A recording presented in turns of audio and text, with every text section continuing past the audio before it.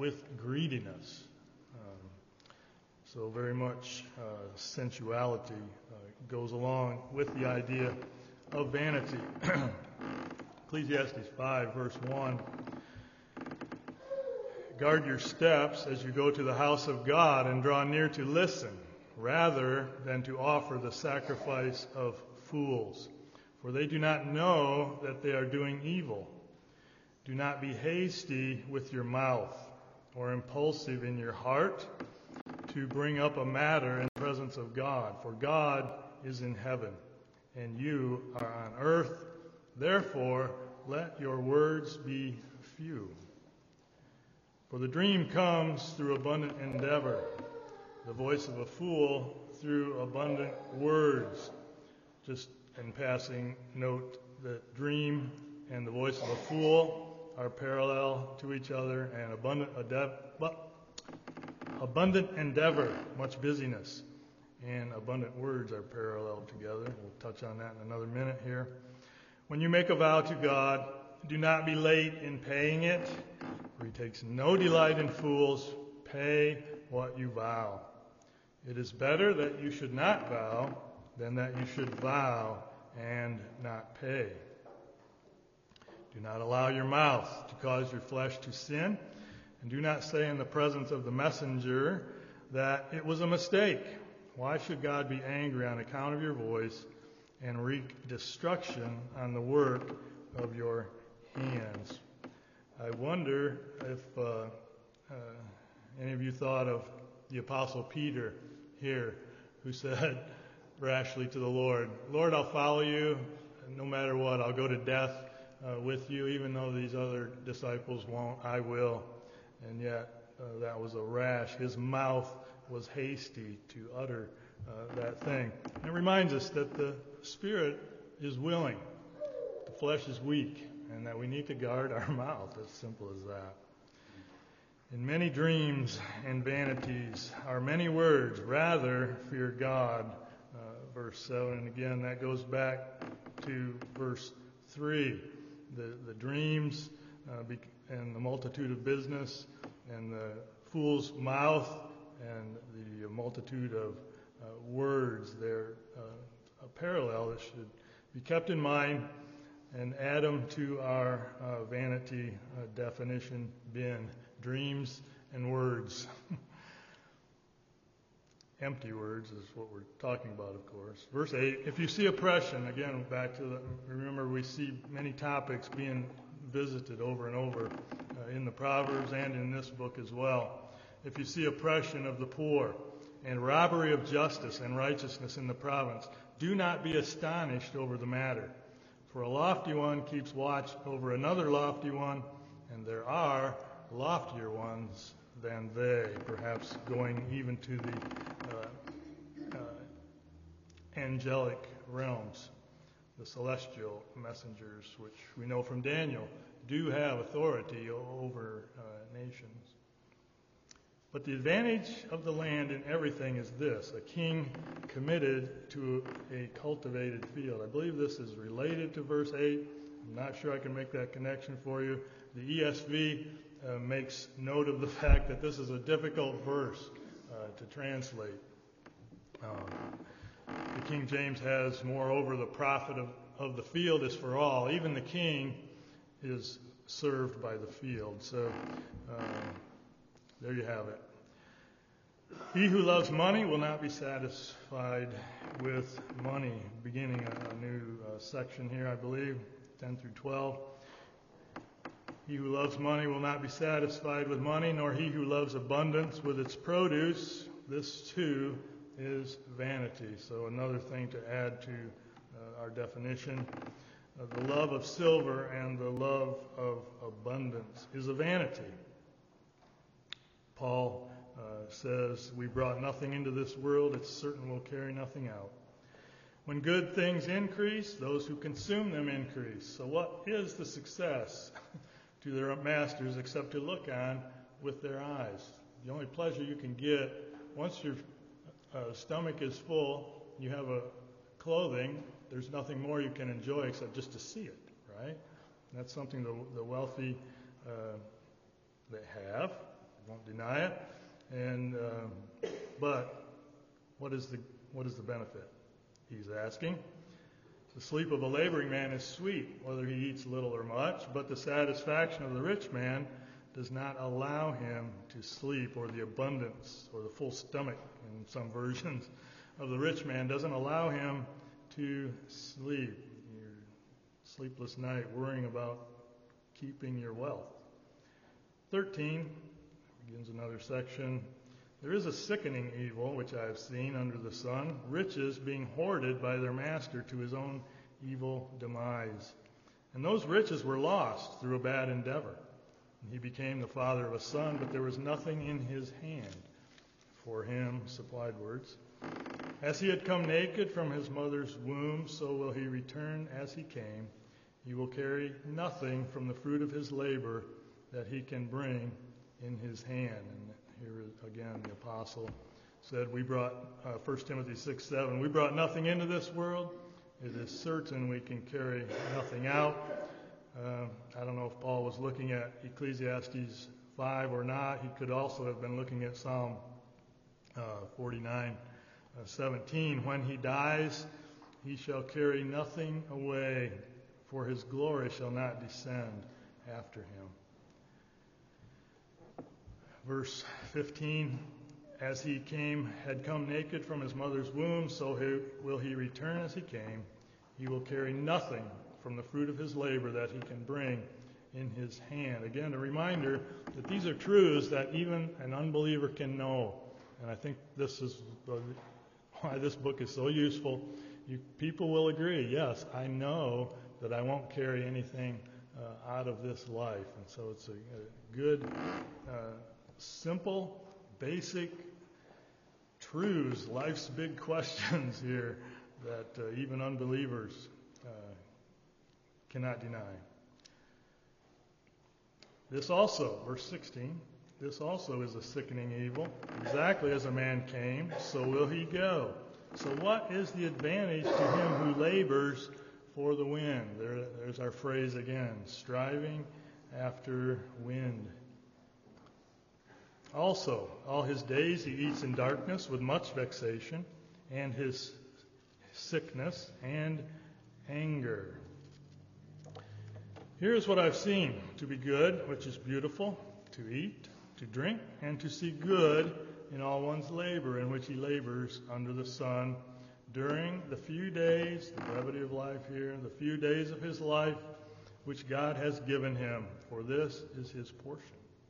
Furthermore, as for every man to whom God has given riches and wealth, he has also empowered him to eat from them and to take up his portion and be glad in his labor. This is the gift of God. For he will not I have the King James in my mind too much. For he will not remember much the days of his life, because God allows him to occupy himself with the gladness of his heart.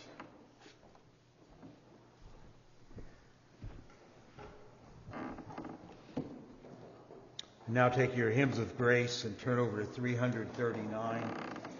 339 in the hymns of grace.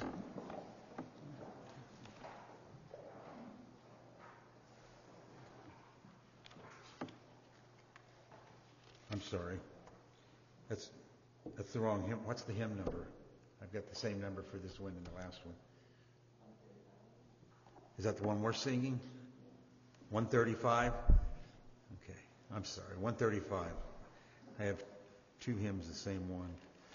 Oh, Worship the King. Okay, we'll sing that. 135, Hymns of Grace. Let's stand together as we sing.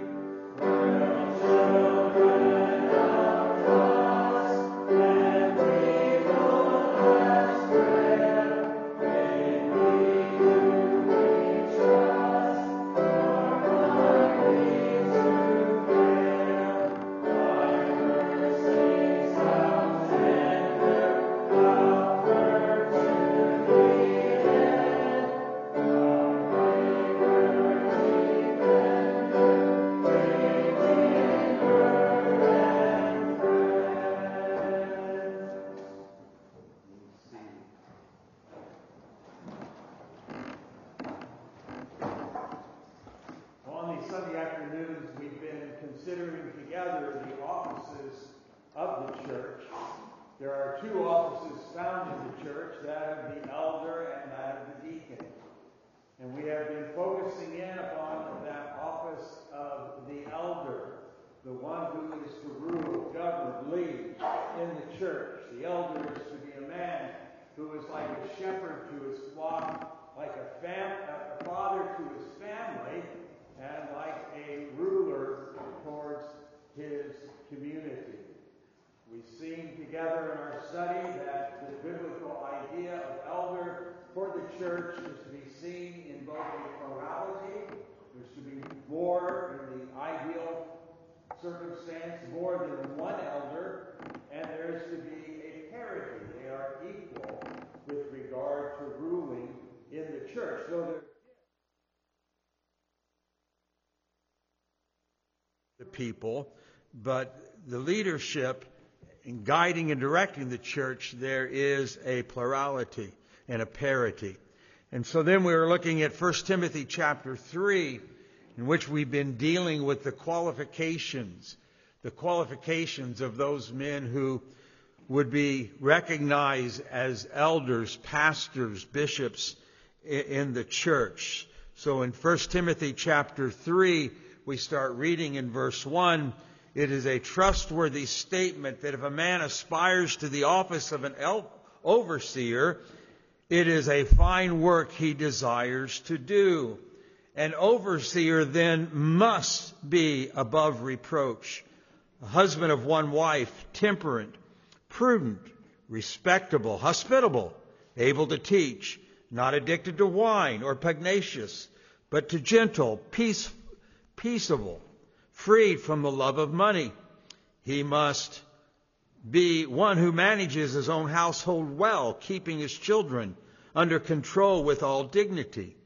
But if a man does not know how to manage his own household, how will he take care of the church of God? And not a new convert, so that he will not become conceited and fall into the condemnation occurred by the devil. And he must have a good reputation with those outside the church, so that he will not fall into reproach and the snare of the devil. Those are the qualification of any man who's to be recognized as an elder in the church. And again, as you read through that text, you will see this word must over and over again. It is a necessity that any man who serves in the eldership is a man who meets these qualifications. And some of you may say, boy, am I glad I'm not an elder. Those qualifications, it's quite a high standard. But may I say this? Every Christian man is required to meet these qualifications, except for that of being apt to teach. Every true believer should long to have these qualifications mark their lives. And then let me say this as well. In nowhere do we find the qualification of perfection. It doesn't say the elder must be perfect. The elder has feet of clay. He has the same temptations that every other Christian man goes through. But these things must mark his life, though at times he may fail, but that's not his norm. It's not what he is normally in his walk here on earth. So we began looking at these qualifications together. The first one being that of he must be blameless. He must be above reproach. That is, no one should be able to make an accusation against him that sticks, is the idea that is expressed here. But then it's almost as though the apostles imagine someone says, but exactly what does a blameless man look like? I mean, that's the umbrella over which all these other qualifications fall. What is a blameless man? What is it to be above reproach? And then Paul begins to set that before us. He must, number one, be the husband of one wife. He must be a one-woman man. And then we also consider those next qualifications. He must be temperate. That means sober-minded. He must use sound judgment. He's not to be like the drunkard who doesn't deal with reality, but he thinks clearly and uses that sound judgment. He must be one who is prudent. That's how he responds to things. He must be self-controlled. He must be a sensible and disciplined man who responds to things biblically. He's to be responsible and clear-headed. And so he's to be temperate. He's to be prudent. He's to be respectable. How does he conduct himself? Does he live an orderly life? Is he well behaved? And that behavior is observed by others. And then he says he must be hospitable. He must be given to hospitality. This means to entertain strangers or guests. He has a love for people and a willingness to minister to them. He has an open door to his home. He's approachable. And then last time we were in this, we also considered that he must be apt to teach.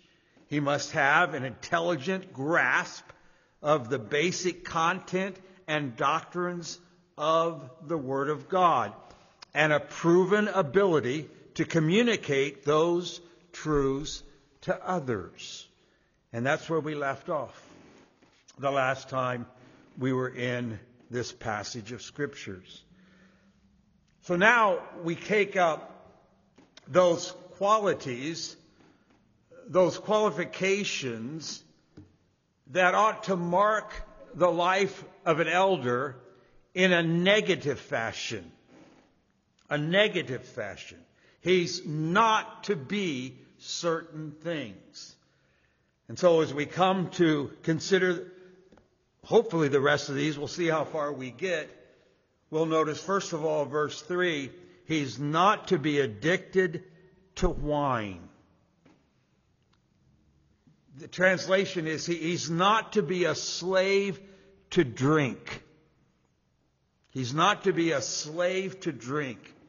Now, since wine was readily available and it was a common drink of the day, there was a danger of drinking to excess because it was so readily available.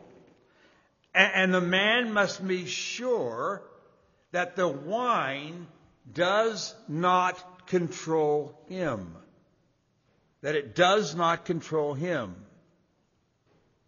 I mean, you see the importance of that. Who knows what a man may say or what a man may do if he's in a drunken place? We talked a little bit about this 2 or 3 weeks ago, that those who find themselves in a drunken stupor do some really strange things. Even say some really strange things. And an elder who finds himself controlled by the wine could end up with loose lips and say things he ought not to say, or find himself not dealing with reality and do things that he ought not to do.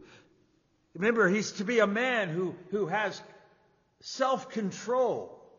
He doesn't do things to excess. He knows the limit. And he doesn't see how close he can get to the limit, but he does everything so that his life is above reproach. Now, every man, every Christian man, has that same responsibility. In Ephesians chapter 5 and verse 18, Paul says, "Do not get drunk with wine," writing to the church there at Ephesus. So here is a qualification that this man in our day and age is not an alcoholic, dependent upon drink in order to get by day by day. The next qualification is this: not pugnacious, but gentle. That word pugnacious means not given to blows. The elder must be a man who does not have what we might call a hairpin trigger. He loses his cool very quickly.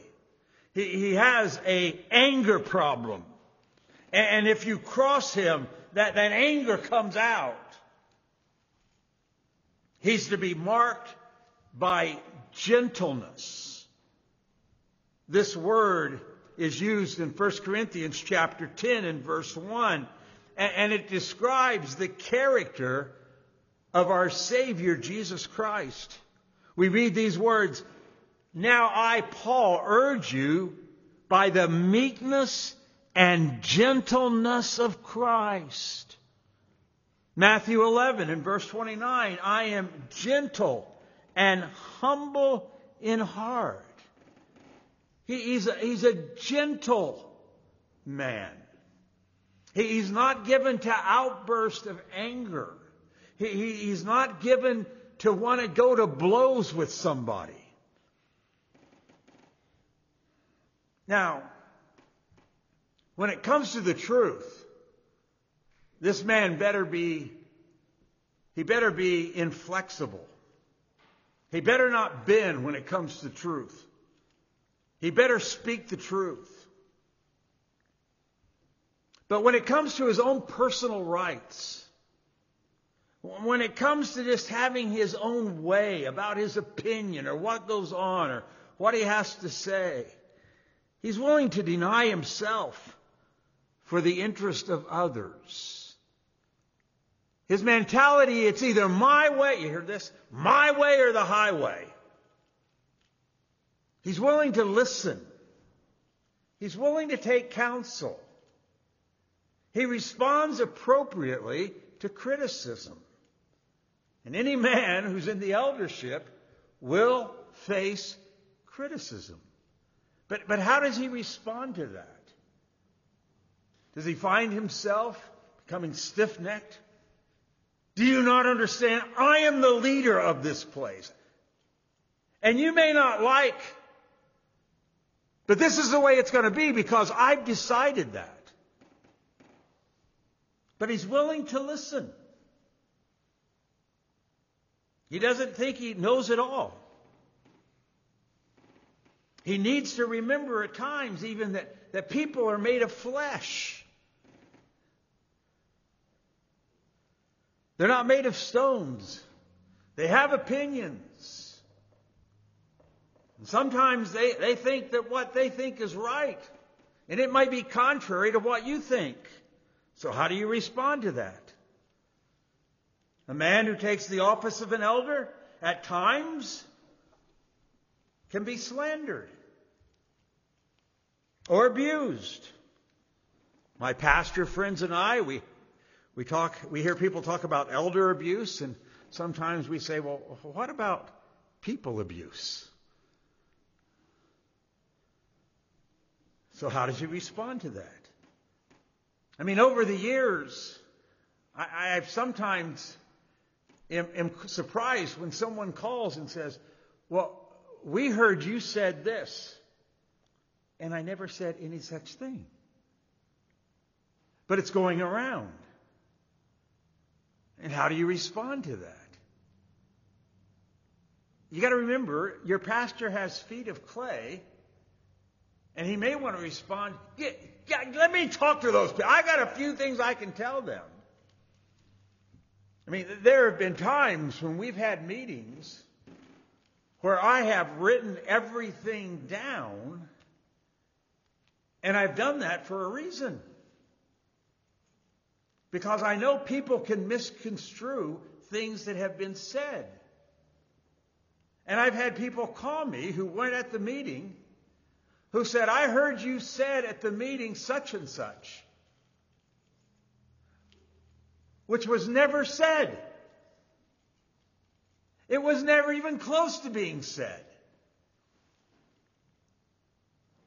And thankfully, I've written everything down, and I could say to the person on the phone, well, here's exactly what I said, and then read it to him. And I remember one phone call in particular. I mean, the guy called me, and very accusatory. I mean, the guy doesn't even live in the state of Michigan. That's how far the word travels. And he says, I heard at your meeting you said such and such and such and such. And I don't think that's right. And I said, hold on, wait. Here's what I said. I've got it written down. It's here on my desk. And I read it to him. And bless his heart, you know what he said? I mean, he didn't know me very well, but he said, you're a wise man. And what you said is true. Which I wanted to say, just in my nature, I know. Not that I'm a wise man, but what I said is true. But that's what you face when you're in the ministry. There are accusations that come. How do you respond to that? The elder must not be pugnacious, given to blows, but be gentle. Must believe the proverb, a soft answer turns away wrath. Realizing, you know what? I have feet of clay, they have feet of clay. And you could make an accusation toward an elder, but does it stick? Is it true? Next, he must be, and this sort of goes hand in hand, but he must be peaceable, not contentious, not quarrelsome. He must be averse to fighting. I'll tell you, I so dislike conflict. I really do. It has a way of finding me, but I so dislike conflict. I'd rather live at peace. I don't want to fight. I don't want to quarrel. And here we're told a pastor should be a peacemaker, not an agitator, not a troublemaker. An elder should be a man who people feel is approachable. They need to know that their pastor is one who doesn't seek to simply irritate people. I went to, on Tuesday night, my son and I went to the Michigan State, Indiana basketball game. And yes, Dale, Michigan State won. But there I am in Lansing at Michigan State's field house there. And I knew when I got there, I was going to be in the minority, my son and I. You know, you could probably find us fairly quickly. In a sea of white and green, there was these red clothes, you know, because I did wear my red. And I knew I was going to somebody else's house. And so why I wanted to cheer, you know, I'm a Hoosier. Why I wanted to cheer for Indiana, I didn't want to act like I was at home by myself watching the TV. I didn't want to irritate people around me and so forth. So we're sitting there, and as the arena's beginning to get filled up, there's a guy that comes walking up the stairs, and lo and behold, he had Indiana plastered all over him. He had the red and white pants that Hoosiers wear for basketball games, and he sat right behind me. And I thought, oh, at least we have some friends. And once the game got going, this guy starts yelling. And I finally looked at my son, And I said to him, this guy's irritating me. I don't know what he's doing with all these Michigan State people. He was just annoying. I mean, I want to stand up and say, listen, I'm from Indiana, but we're in their house. We don't need to be making spectacles of ourselves and trying to see if we can stir up a fight with somebody because of the thing. Don't do that. I didn't, because I didn't know how he would react. But I said, this guy's irritating. I almost took my Indiana shirt off so not to be identified with him. Well, so it is with a man who's to serve as an elder. He's not to be contentious. He's not to be irritating. Now, he does need to stand for truth, and that truth can be offensive. And he does need to care for the sheep. And at times, caring for the sheep demands he has to say things that he doesn't necessarily want to say, but for the good of the sheep, he must approach the man or the woman and confront them in their sins. And they may not like that. But in and of himself, he is not to be a contentious man. And then we see that he is not to be a lover of money. He's to be free from the love of money. One man has said, it is a perverse corruption of the ministry to be in it for the money. An elder must not be greedy or stingy or simply have financial ambitions. All men are to be free from coveting. But an elder must be free from the love of money and things. Why? Why is that? Well, let me give you two reasons why the elder must be free from the love of money. One is laziness. What do I mean by that? The man may think, for the money I get, I don't need to work that hard. I don't need to labor that hard. For the money I get, I don't need to put this much time into it. Or secondly, if he's a lover of money, he could be kept from speaking the truth lest he offends somebody that may be a generous giver. As we heard this morning, who was it, Latimer, that stood before the king and who was a womanizer and had several wives, and he goes after his lustful behavior? A preacher might be vulnerable to that. What happens if I preach this truth and somebody doesn't like it, and I know they're generous in their giving, and if they don't give, I may not get paid, and therefore maybe we'll skip over this passage because I don't want to be offensive towards them, or a brother or a sister who needs to be confronted about certain areas of their lives that they're not living as they ought, and I don't want to be offensive to them. I don't want them to leave the church and take their money with them. I mean, if they want to leave the church and keep their money here, okay, but I don't want to lose their money, and so he might be tempted not to speak the truth. And therefore the Word of God tells us he's not to be a lover of money.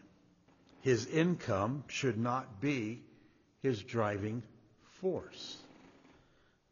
Even in our day, though, there are many pastors who seem to be doing quite well with their mini homes and their jet planes and everything else. Not that they can't have those things, but that seems to be the pressing issue of their lives. Paul tells us in 1 Timothy 6 and verse 10, the love of money is the root of all sorts of evil, and some by longing for it, having been warned, move away from the faith and pierce themselves with many griefs. The love of money can bring about great grief, and you must be careful for any man who serves in the eldership not to be a lover of money. And then there are these last three qualifications. One having to do with the man's home life, one having to do with the man's spiritual maturity, and one having to do with his reputation with those outside the church. So he must be a man who manages his own household well. He must manage his own household well. And he must keep his children under control with all dignity. His family ought to be utmost important to him.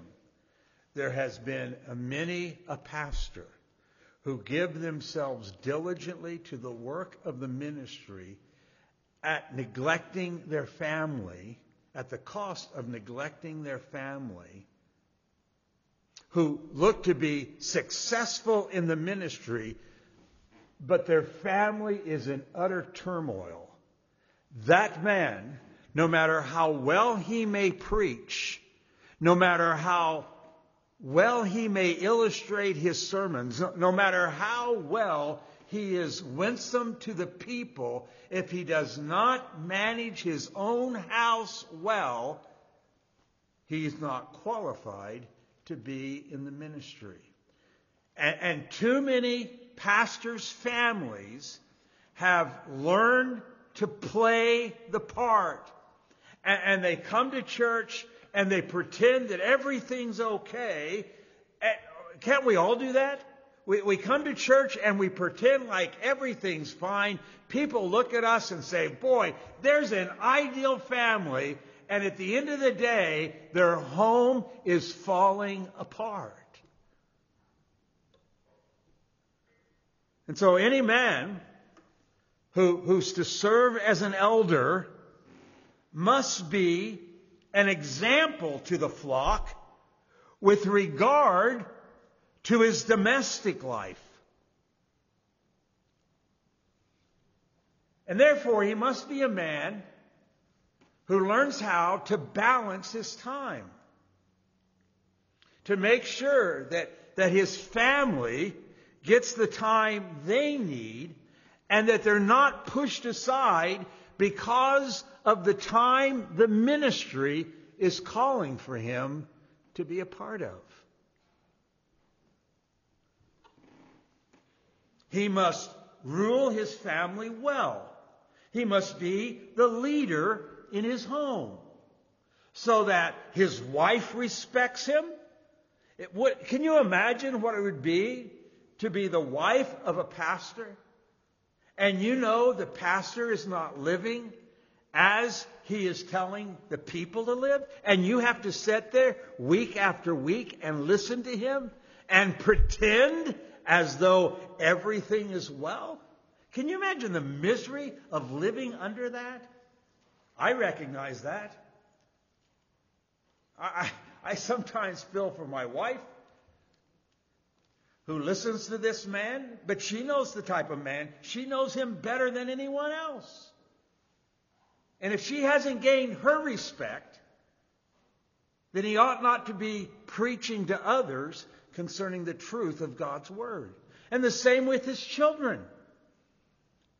The pastor's wife, the pastor's children do not necessarily need to be Christians. We have no control over that. We give them the gospel. We pray that they get saved. But the pastor must so live with his family that his children respect him. And his children understand this is the way our house is ordered. And this is what we must do. As long as I'm under this roof with this man, I must be submissive to him and respect him. And he has shown me that what he is preaching is real in his life. And it might be good if we're to recognize elders and pastors, is that we don't just talk to him, but we talk to her and we talk to the children. And we see how the children carry themselves. Because how can he manage the church? How can he lead the church if he can't even manage his own family? And we ought never to allow a man to be our shepherd, no matter how, as I said already, winsome, and everybody likes him. He just has a warming personality, but he's not leading his family. And too many families have gone by the wayside because the man says, well, it happened because I gave myself to the ministry and I neglected my family. And too many men have had to confess that. Well, moving on with these last two, his spiritual maturity. He's not to be a new convert. He's not to be a new convert, lest he think more highly of himself than he ought. And he brings shame to the cause of Christ. Verse 6, and not a new convert, so that he will not become conceited and fall away into condemnation incurred by the devil. A new convert may be vulnerable to those things. You must be careful. This man has matured spiritually, and his walk with God is mature. And then finally, we read that he must have a good reputation with those outside the church. What do those outside the church think of him? Maybe before you call any man to the eldership, to the pastorate, you should interview people, maybe that he works with. See what they think of him. What do you think of this man? Or his neighbors. You know, it's interesting. Before my son became a state policeman, part of the things he had to do for qualification was to go through an interview process, and part of that interview process included going to my neighbors and asking my neighbors, you know Jonathan that lives across the street? Yeah. Tell us, what do you think about him? And they went to my neighbors and asked them. They went to his professors in college and asked them. They went to some of his old bosses and asked them, what do you think of this? What impression did he leave with you? And the same might be true with any man who seeks to the office of pastor or elder to go to. What is his reputation? I mean, what would you think if you began to just question those people? Went to an old boss and said, what do you think of so-and-so? How was he when he worked here? Well, man, first of all, the guy was very lazy. He wasn't very diligent in his job. Or how was he as a neighbor? Well, you know, I mean, he was out till late at night squealing tires. He didn't seem to care about anybody else in the neighborhood. Oh, yeah, we're going to make him a pastor. You're going to what?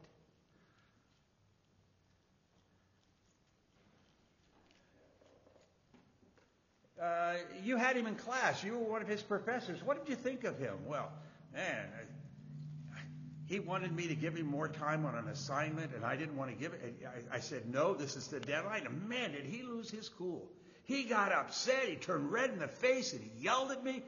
Oh, yeah, well, we're thinking about making him one of our pastors. What's his reputation with outsiders? What do they think of him? Oh, these are the requirements that must. Verse 2, must be. Verse 4, he must be. Verse 7, he must have. Absolute necessity. And you may say, wow, who's worthy of these things? That's what I say when I read them. And my only answer is, this is what the grace of God ought to make every Christian man. Every one of us. And while some may not have the desire to be a pastor, And not everyone does. And some men may not have the ability to teach. They can't communicate very well publicly. Every one of these others ought to be the quality of every Christian man. And only the grace of God working in his heart and the Spirit of God dwelling in him can make a man like this. But it won't be perfect. It won't be perfect. As elders and as pastors, we need to be growing in grace and godliness and holiness. But dear people, we need to pray that God would make men like this and then put within them hearts a desire to be pastors and shepherds to God's people for the good and the benefit of the church. That should be our ongoing prayer. Because only God can make a man to meet these qualifications. And so we cry out to him to do so to his glory. Let's pray. Father, again, we thank you for the direction that we receive from your word. And Father, how we pray that as we look around us and see that the harvest is plenteous, but the laborers are few, Father, you would raise up men who would meet these qualifications and place within them a desire to shepherd and lead your church. We pray that for our own congregation as well as your people around the world. Your church needs pastors. Pastors who will love them and care for them and feed them, shepherd them, rule over them. And so, Father, we would cry that you would make such men in our day. Father, we pray that you would help every man here to grow in these areas of character. That, Father, we would be the men that we ought to be, especially when it comes to leading our families. That you would help us to lead them aright. It's an awesome responsibility. Sometimes a difficult responsibility. But Father, it is our responsibility. And we pray you'd help us. So Father, as we consider these things together, write them upon our hearts.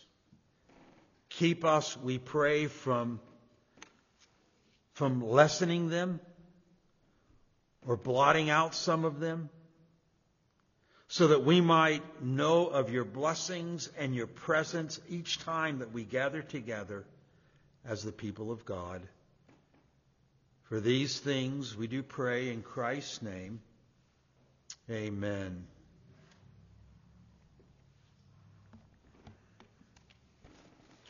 Well, in closing, let us take our hymns of grace once again, turning to 339. 339, rise up, O men of God, have done with lesser things. Rise up, O men of God. 339, hymns of grace. Let's stand together as we sing.